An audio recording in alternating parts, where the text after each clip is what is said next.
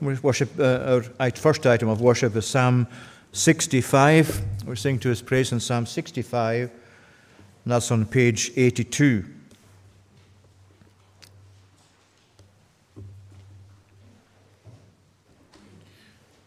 In Zion praise awaits you, Lord. To you our vows will pay. To you all people will come near. Do you hear us when we pray? When we were overwhelmed by sins and guilt upon us lay, you pardoned all our trespasses and washed our guilt away. Psalm 65, these verses 1 to 5, the tune is Dunfermline, to God's praise. In Zion praise awaits you, Lord. To you our voice will pray. To you all people will come near. You hear us when we pray. When we were overwhelmed by sins and guilt upon us lay, you pardoned all our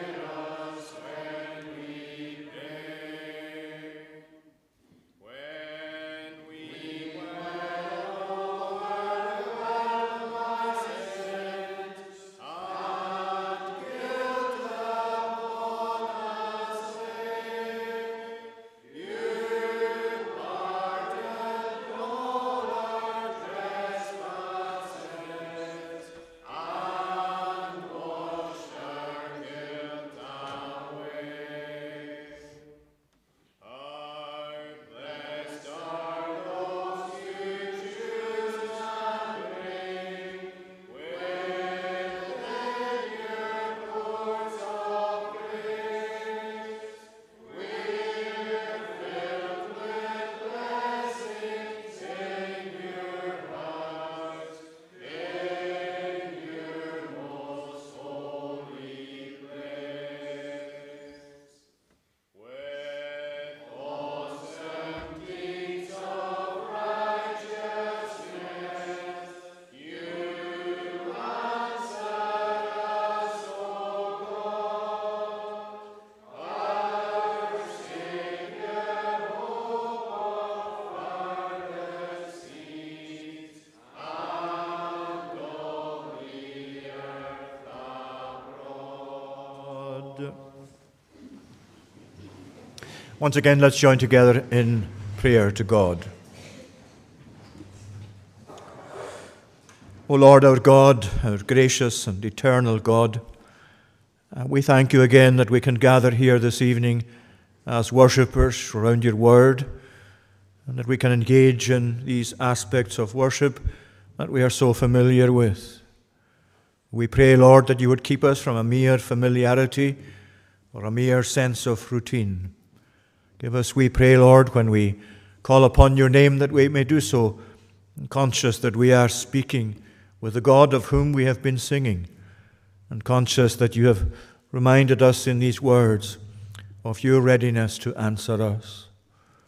We ask, O Lord, that you would help us as we study your word and as we come to sing your praises, that we will do so with a thinking heart, with a mind ready to receive these aspects of your truth and to use your word as we sing your praise.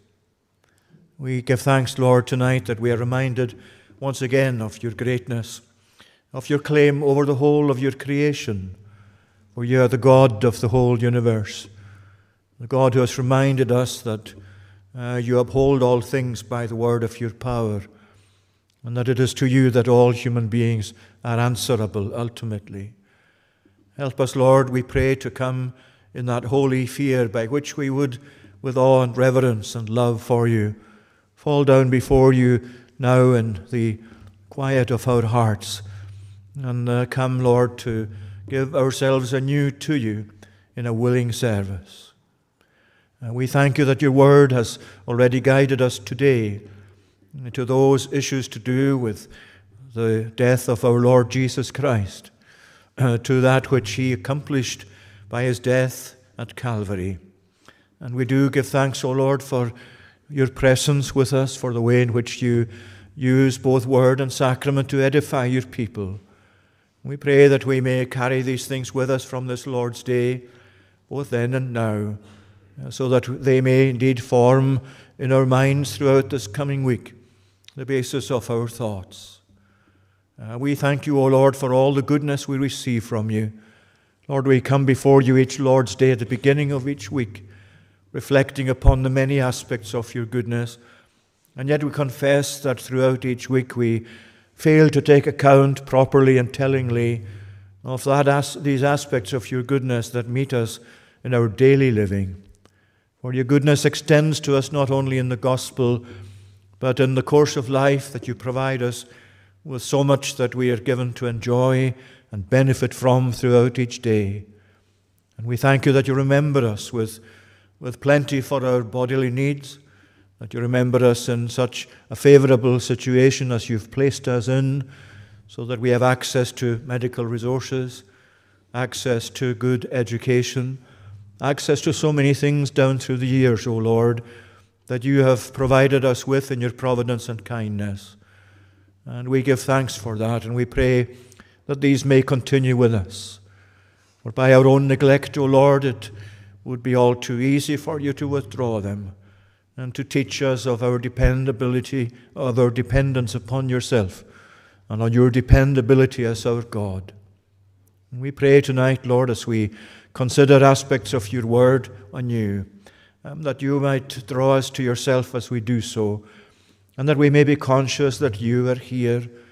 Lord, we remember Solomon's great declaration as the dedication of the temple took place, that the heavens of heavens could not contain you, much less this building that he had erected. And so it is, O Lord, with this building, this place of worship, this place we are so familiar with and so precious to us. We confess that it is but small, tiny in your own presence compared to your greatness. Yet we thank you that you're pleased at times to fill it with your presence, that you're pleased to use it in such a way as to gather us together so that we experience more of your blessing.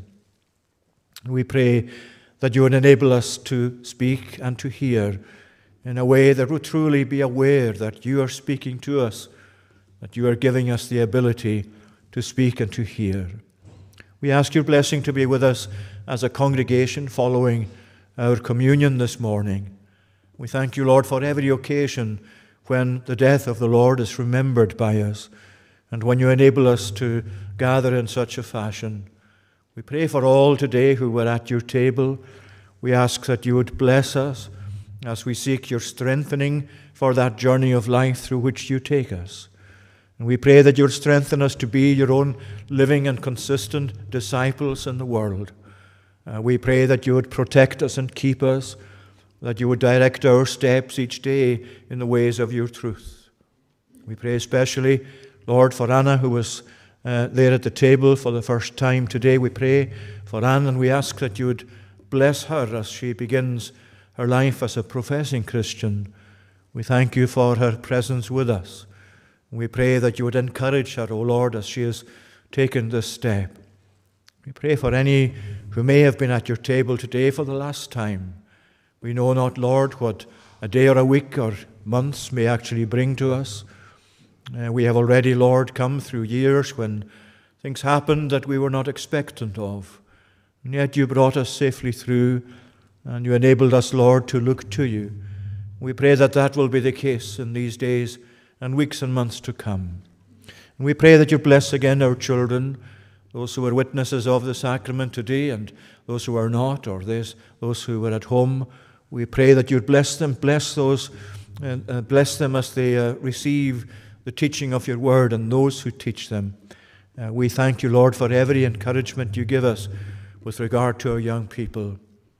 Bless us in the fellowship again this evening. Help us, Lord, as we take an interest in the work of camps, that you would enable us, Lord, to do so prayerfully and meaningfully as we remember the young people that anticipate being at camps this coming summer. And we pray for those who have given of themselves to help with camps as leaders, those who are giving practical help as cooks, those who are helping with transport. In every way, Lord, those who help with the running of our camps. We thank you for the encouragement it gives us to see so many children and young people coming to attend the summer camps. And we pray that they will return much blessed in their souls, and that you would encourage, O Lord, those who seek to teach them and to give them guidance during that time. We ask your blessing, Lord, to be with us in all the activities that are listed for this week in our bulletin. We pray that you would bless these, whether they be formal times of worship or fellowships, or times when we meet with others informally. Bless everything that's done in your name, we pray, and help us as we seek to go on serving you as a congregation, that you would continue, Lord, to encourage us and to provide us with further evidence that you are blessing your word amongst us, and that you're taking us as your people as we take you as our God. Bless the world in which we live. Lord, we are so conscious of so many different aspects of need in our own society and throughout the world. We pray, Lord, for those who are seeking to uphold your truth in different contexts in our own land, whether it be in our schools, other aspects of our community life. We pray that you would bless every effort made to show the love of God and the authority of God and the gospel of God in our society. We pray for those who rule over us in Parliament. We ask that you would bless them, and we pray that our prayer and our remembrance of them may not simply be a matter of form, but that in our hearts we will sincerely seek their good and seek for them the wisdom that you alone are able to impart. And we pray that that may be their portion during such difficult times as we face. We pray tonight for those who are ill, those of our own number especially, and commend them to you again, as well as those who mourn the passing of loved ones who are always with us from week to week. Grant them your comfort, grant them your upholding and your strengthening. And graciously bless throughout the world, O Lord, people in such diversity and sometimes in such great need. We pray tonight again for those facing the terror of war and terrorism of different kinds, those who are fearful for their lives as they declare their faith in the Lord, those who face such opposition for having turned to the Lord and left whatever religions or lack of religion they had. We ask, Lord, that you would be pleased to bless them and encourage them in the way. We pray too for those who have come to face the difficulties of disaster. We pray again for those in India who've lost loved ones in this terrible train crash. O Lord God, we commend them to you and to your grace and to your own compassion.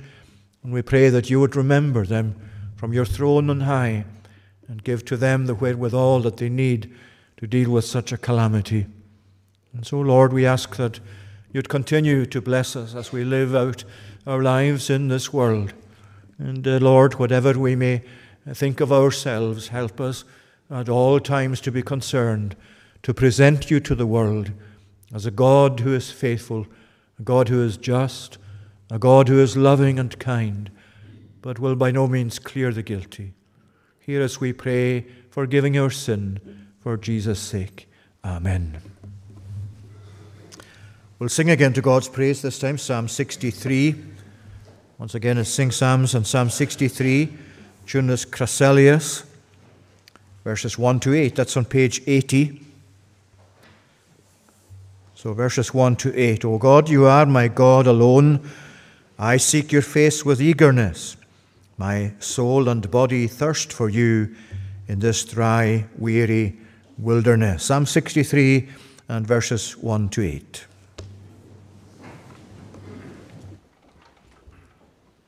O God, you are my God alone. I seek your face with eagerness. My soul and body thirst for you in this dry, weary wilderness. I've seen you in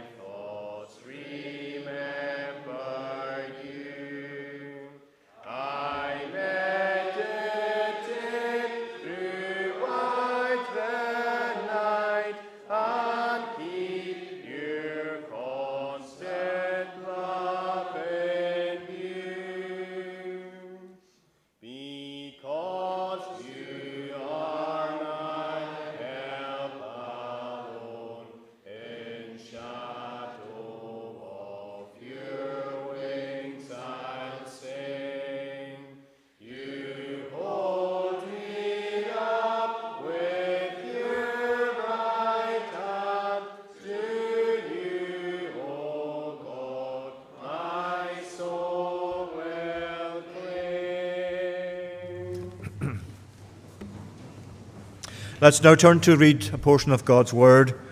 The reading tonight is from the Gospel of Luke, beginning at chapter 18 and verse 35. And we're going to read from that point down to verse 10 of the following chapter. So that's Luke chapter 18 and at verse 35.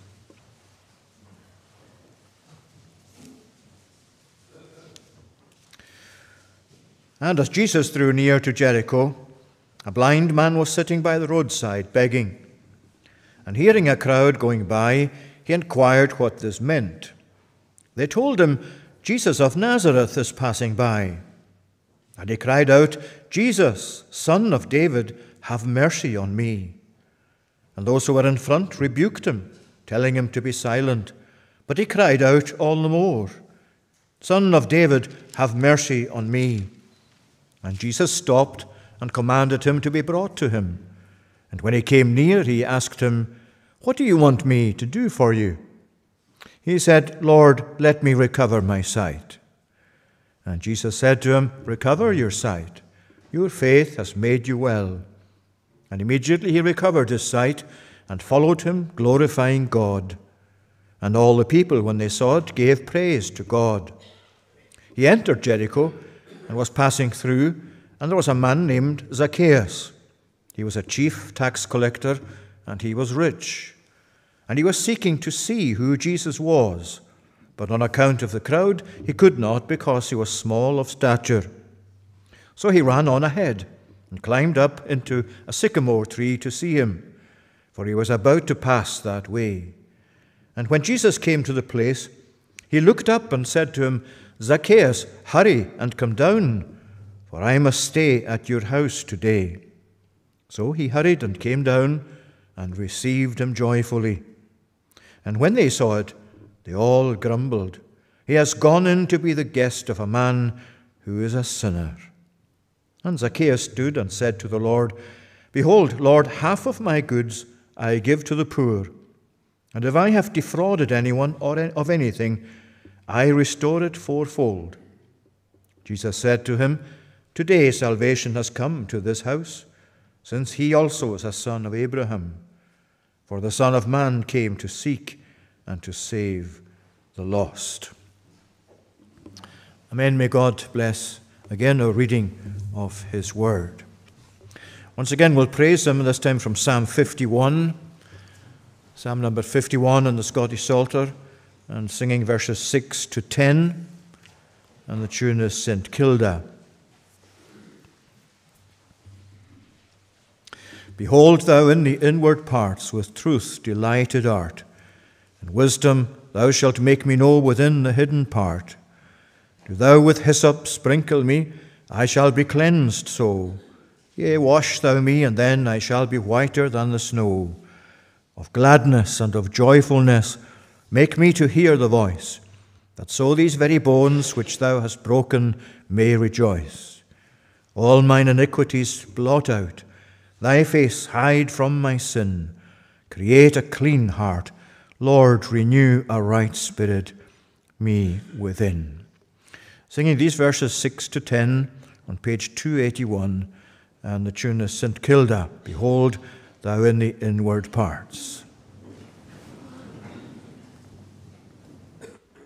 Behold, thou in the inward parts with truth delighted art, and wisdom thou shalt make me know within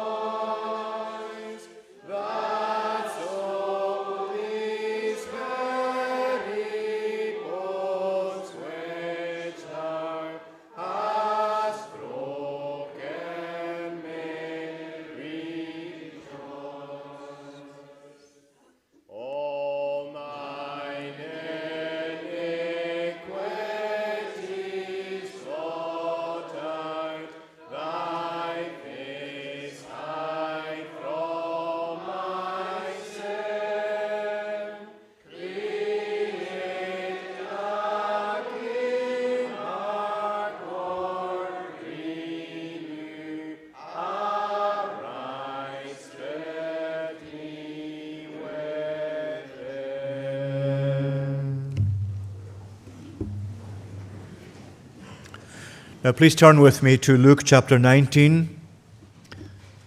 Luke chapter 19, the first part of the chapter there that we read a minute ago, where we find the account here of the change in the life of Zacchaeus.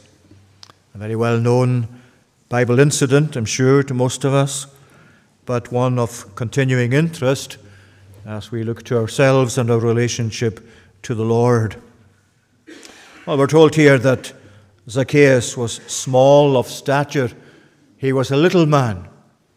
And I'm sure, as would have been the case in most of these instances, and still the case as a little man, and he was obviously quite small, he couldn't see over the crowd, that he would have been sometimes ridiculed or sometimes a matter of joke for his size, and that he would perhaps even have been known as the little man. You know how it is in our own nation and the likes of Glasgow.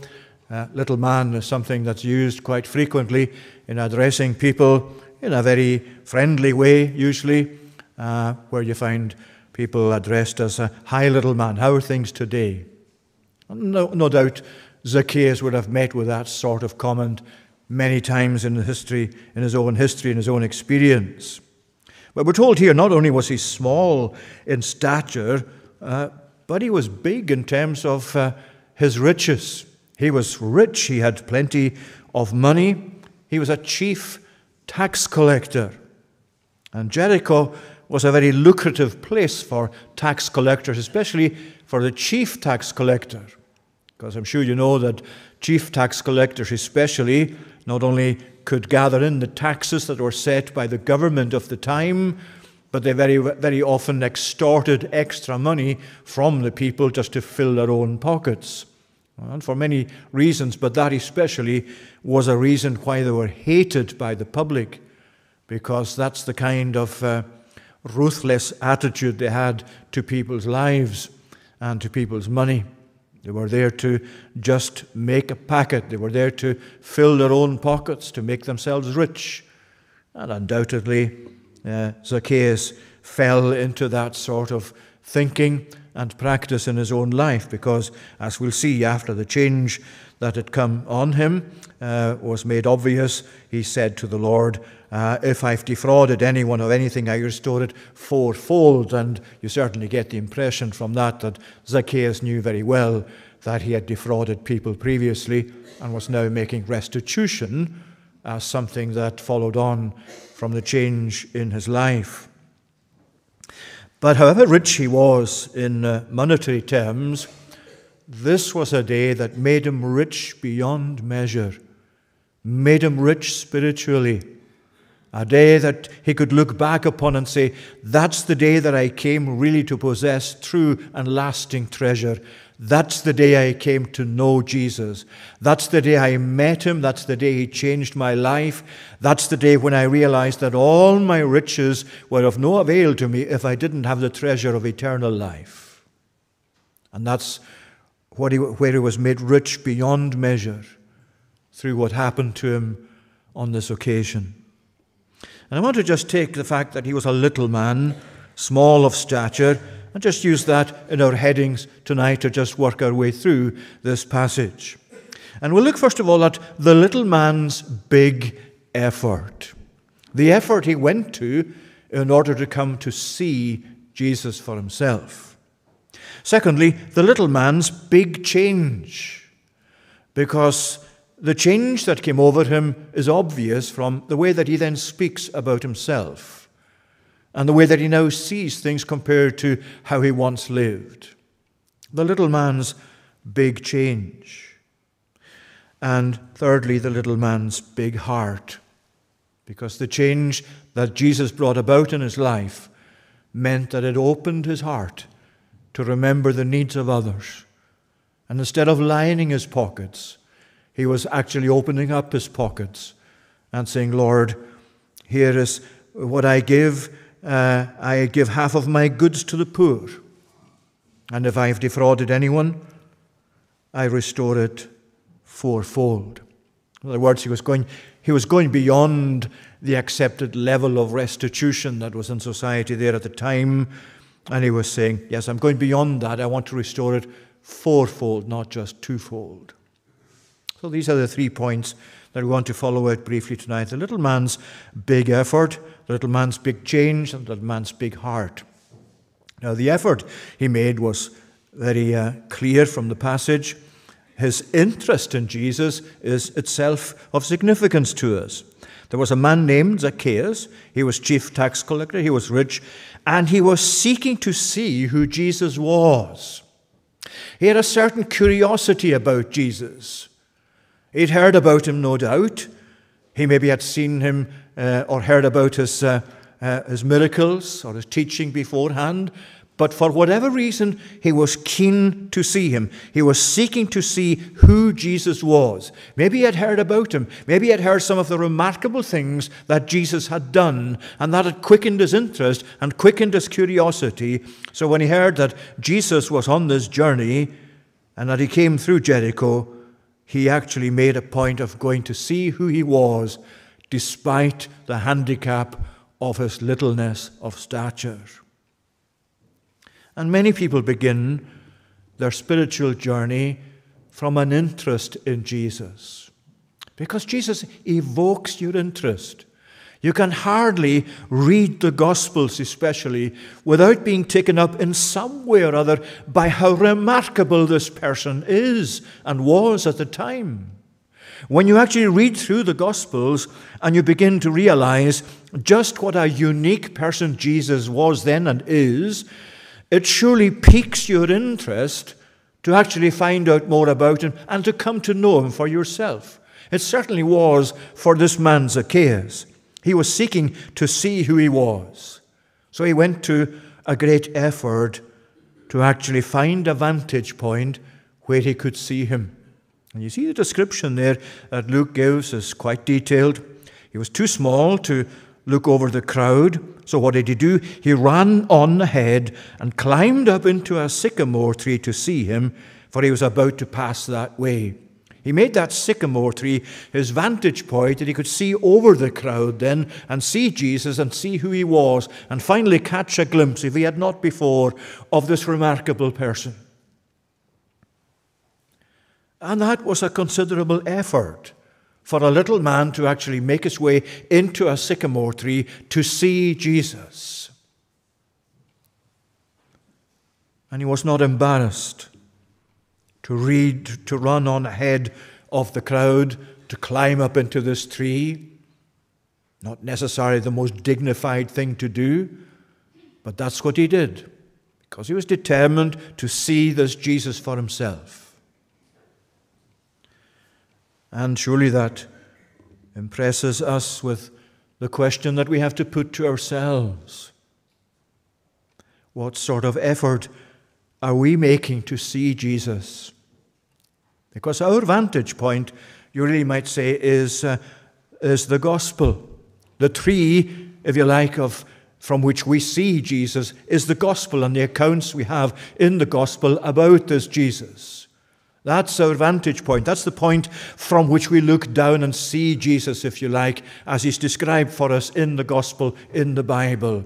The point is tonight, for you and for me, how much of an effort, how much of a concern was it on our part to come here tonight and to see Jesus for ourselves, to see him spiritually, to see him in the gospel, to see him passing by us in the gospel, as it were. Has it been of such significance to us that we really, like this man, would go to every possible effort to see Jesus for ourselves? Or are we just here because it's something we're used to doing? We're used to doing something that we're familiar with, something of a ritual for us, something of a habit. Well, it's a very good habit. I don't want to decry that. But are we not here making every effort to see the Lord, and concerned above everything else to meet with Jesus, to see him for ourselves?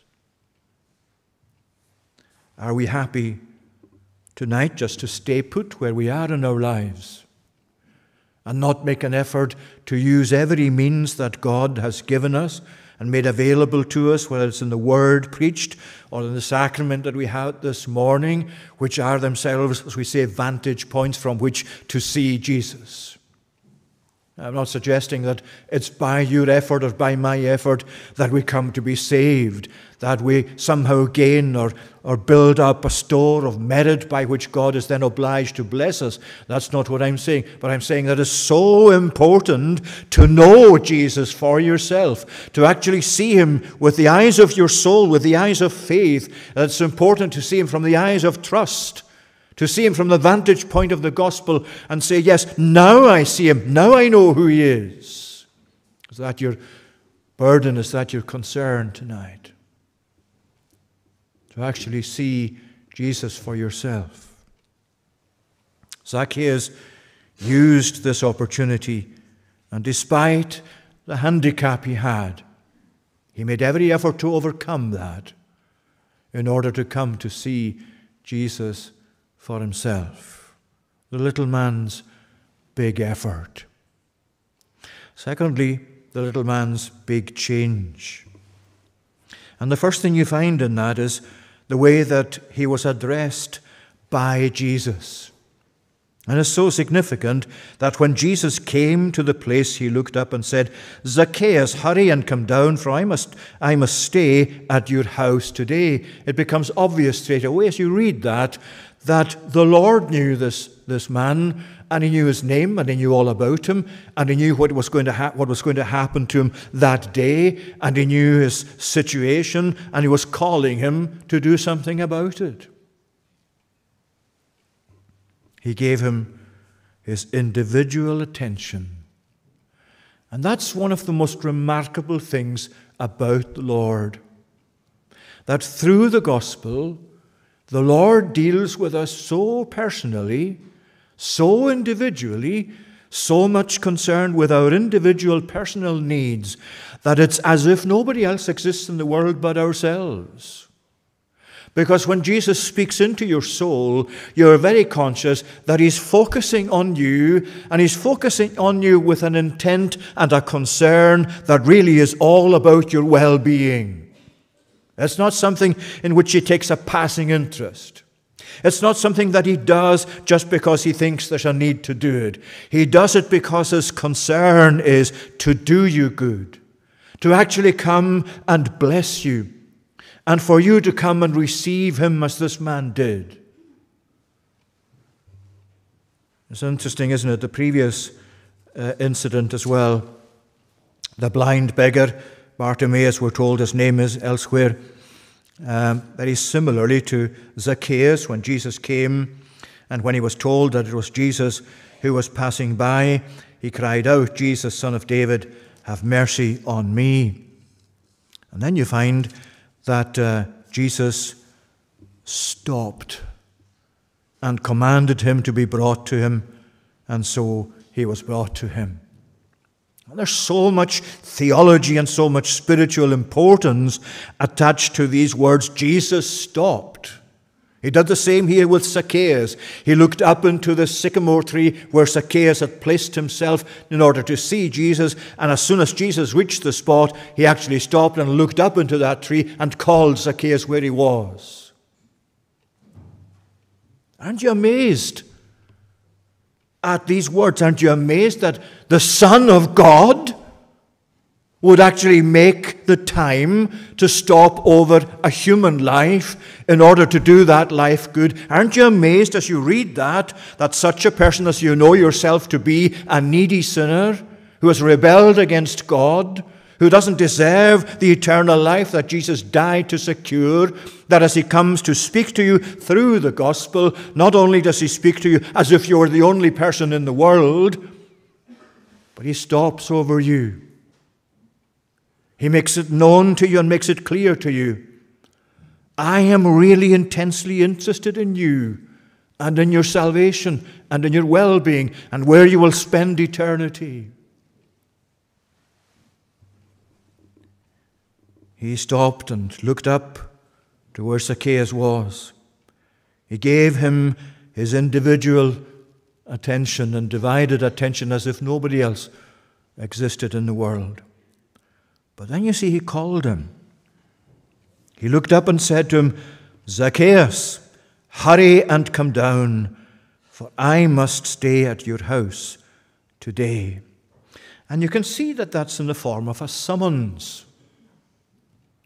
The authority of Jesus is packed into these words the way Luke records them for us. He didn't just come to Zacchaeus and look up and say, "Would you like to come down from the tree, please? I've got something to say to you." He said, "Zacchaeus, hurry and come down." It's a summons, it's a command, it's an imperative. Because when Jesus speaks, he speaks with the authority of God, the God he is. It's no ordinary man. And when God has a dealing with your soul and with mine, you very soon become conscious that he's speaking to you in a way that no one else can. And he's not speaking here to condemn him. He's speaking here towards his salvation. But he's speaking towards his salvation to draw him into that knowledge of himself by showing Zacchaeus, I am the King. I am the Lord. I'm the one who has authority over your life. I'm the one that's calling you now to come down from where you are and come and see me. And it's the same, exactly the same in the gospel. The call of Jesus in the gospel for you to come and to know him. If you're here tonight and you haven't yet closed in your heart with him and received him, as Zacchaeus did, that call is coming to you with the full authority of heaven, with all the authority of the Son of God. That's why it's such a really serious thing to actually not comply with that summons from God, that summons where God is calling you to himself. It's such a deep and serious sin just to bypass that or let it go and not reckon with it seriously, because that's really what's happening in this building tonight. I'm being addressed by God, you're being addressed by God. I know you're hearing a human voice in this pulpit, but it's not the human voice you're listening out for, though you're listening to it. It's the voice of God in his word, the voice of God in the exposition of his word, the voice of Jesus as he looks up to your vantage point and as you look down on him, as it were, in the gospel. With the authority of God himself, he is saying, hurry up and come down. Respond to the fact that I'm here.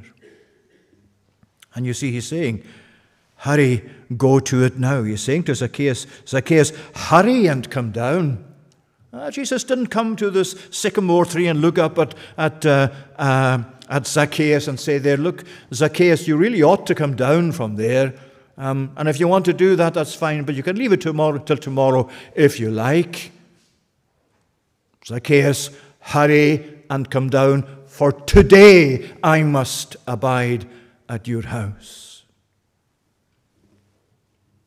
Jesus is saying, I must abide at your house. He's not just saying, I'd like to do it if you actually will have me. I'd like to do it if you feel it's right for me to come and spend time in your house. No, this is the same Jesus, the same authority, the same summons, the same voice saying, I must abide at your house, and because I must abide at your house, hurry and come down, because I must do it today.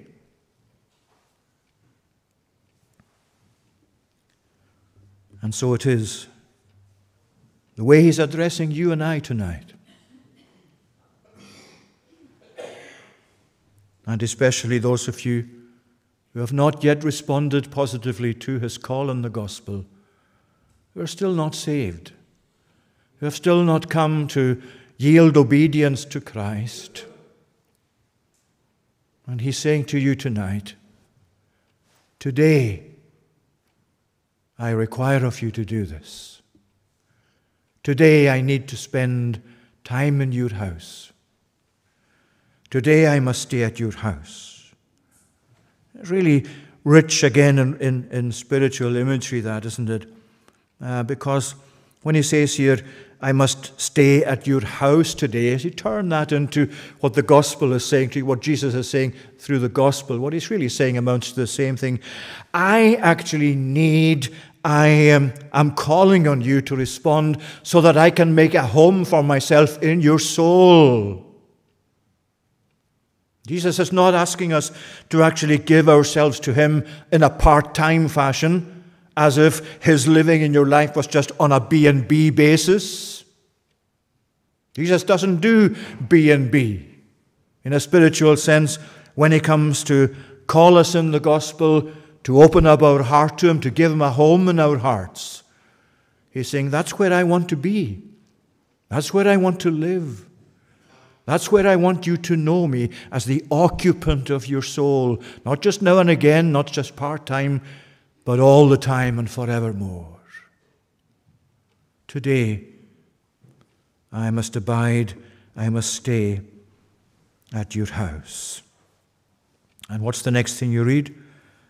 So he hurried and came down and received him joyfully. See the correspondence with the manner in which Zacchaeus responded and the call of Jesus, the summons that Jesus gave him. The summons said, hurry and come down. The response was, he hurried and came down. He didn't say to Jesus, I'd like to, but can I leave it till tomorrow? Can I leave it until I feel better about it? Can I leave it until I feel sure about my bearings? He said, he hurried and came down and received him joyfully. There is no delay on the part of Zacchaeus. The kind of delay that you and I know of in our own lives. The kind of delay that perhaps is right now in your mind, in your exercise. Where you're saying, well, I hear the call of Jesus in the gospel. I know what he's saying to me, but I'm not ready yet. No, Jesus is saying today. It's so important that you don't say tomorrow about it. It's so important that you don't put it off. It's so important that you respond now while you hear his voice echoing in your heart, while you're aware of his summons calling you to himself. You may not hear that tomorrow. You may find tomorrow that it's gone. You may find tomorrow that there is no sense of his summons left in your soul, and you go on with your life and you die without him. Today I must. So he hurried and came down, and you see, he received him joyfully. If you are delaying tonight in coming to know the Lord, and you're saying, well, it's my intention to come. I do want to come. It is my intention. I will do it. Well, it's not just the case that you may never have the opportunity again to do it, but just think of what you're doing in that very moment of saying, yes, I intend to do it. Because intention by itself means present delay. And present delay equals refusal. Have you ever thought about delaying in coming to Christ as actually a refusal of him, of his summons on your life? But that's what it is. What is your reason if you're delaying tonight coming to the Lord? What is your reason? Why are you doing that? Would you go to himself tonight and say, Lord, I hear your summons. I know that I ought to do it, that is my intention to do it, but here is why I cannot do it now, though you're calling me to do it now. Can you say that to the Lord? Of course you can't, because you know he knows better than that. And that as he's calling you to himself, and as he's calling you to himself today, here and now, so he's impressing upon you, you cannot afford to leave this beyond today, because the delay is equal to a refusal. And a refusal to the offer of the king, to the claim of the king, to the summons of the king, is the most serious thing you can do. It's the most serious thing you can do in your life. And you see, he received him joyfully. I love that word. And you love that, those of us who know the Lord love that emphasis there. We can relate to it.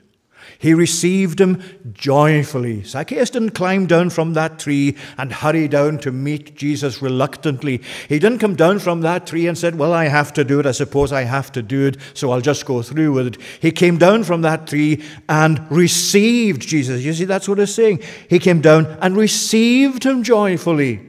There's such an emphasis there on an embrace by Zacchaeus of Jesus, the person of Jesus, and all that came to him in Jesus. He received Jesus.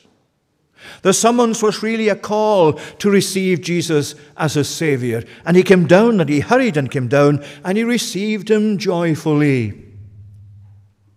If you had asked Zacchaeus years after this, if he was still living, Zacchaeus, if you look back over your life, what was the most important day in your life? What was the thing that gave you the greatest joy? There might have been many things that gave Zacchaeus great joy in his life, much satisfaction, but he would undoubtedly have said, I can tell you easily what day is the most important in my life, and I can tell you equally easily what it is that gave me the most joy, and it is this, to have Jesus as my Savior. To have come to receive him as he offered himself to me. The most joyful day for me, Zacchaeus would say, is the day I did not let Jesus stand and just go away without me responding. The most joyful day for me was the day that Jesus summoned me and I responded and gladly came to receive him. And surely that's how it will be for yourself, surely. To look back over your life, and even tomorrow to look back and say, well, I know now what happiness really is, because I received Jesus. I responded as he called upon me to do and hurried to take him to myself. I received him joyfully, gladly, with relief. That's what this teaches us, friends. The little man's big effort and the little man's big change. He was addressed by Jesus and he accepted Jesus. And you can see before your eyes the change taking place. Jesus is addressing you and addressing me tonight. Will we also add this subheading, that's true of Zacchaeus. Not only was addressed by Jesus, but he accepted Jesus. He received him joyfully. And so, thirdly, you see the little man's big heart. Now it's important that you actually see that as soon as he received Jesus joyfully, they all saw it and grumbled, he has gone in to be the guest of a man who is a sinner. Because receiving Jesus doesn't make for an easy life. And the Lord is not saying this to us so that it'll put you off receiving him or responding gladly to his call, his summons to come to receive him, to accept him. But he's putting this in here for us so that we will have that realism that realizes that the world is going to be in many ways a different place for us. When we've come to receive Jesus and people have come to realize that he has changed our lives, that we've become his disciples, his followers, that we've become people who love him and follow him and want to obey him and commend him to the world around us.